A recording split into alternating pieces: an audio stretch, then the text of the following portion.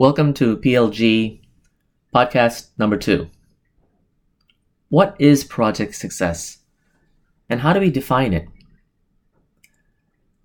The question is not as straightforward as you might think. There are some nuances to this, which I'll explain.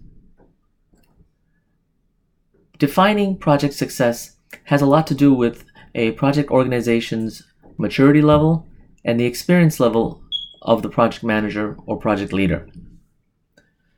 We know that at the primary level, project success has to do with the optimization of cost, scope, and time, and the fulfillment of contractual requirements.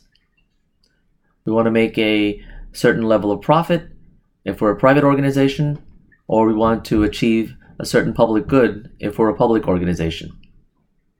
At the secondary level, project success has to do with how we utilize resources.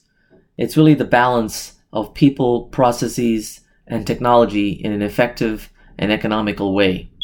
It's the management of stakeholders' expectations. So at the second level, we look at project success drivers such as externalities, the supply chain. What is our relationship? Are we building a strong supply chain?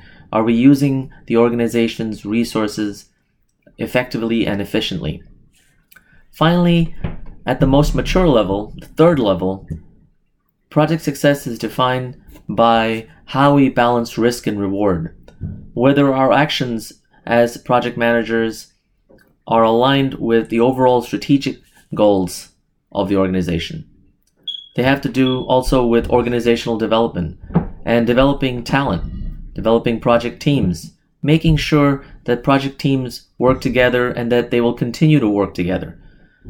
Really, replicating success is the definition of an excellent project organization. Often, if we burn out teams, we may be able to achieve success once, but to do it repeatedly means that we've got to balance all three. We've got to balance the technical side of project delivery, the people side of project delivery, and the organizational side of project delivery. I hope that this gives you a more nuanced look at what project success really is.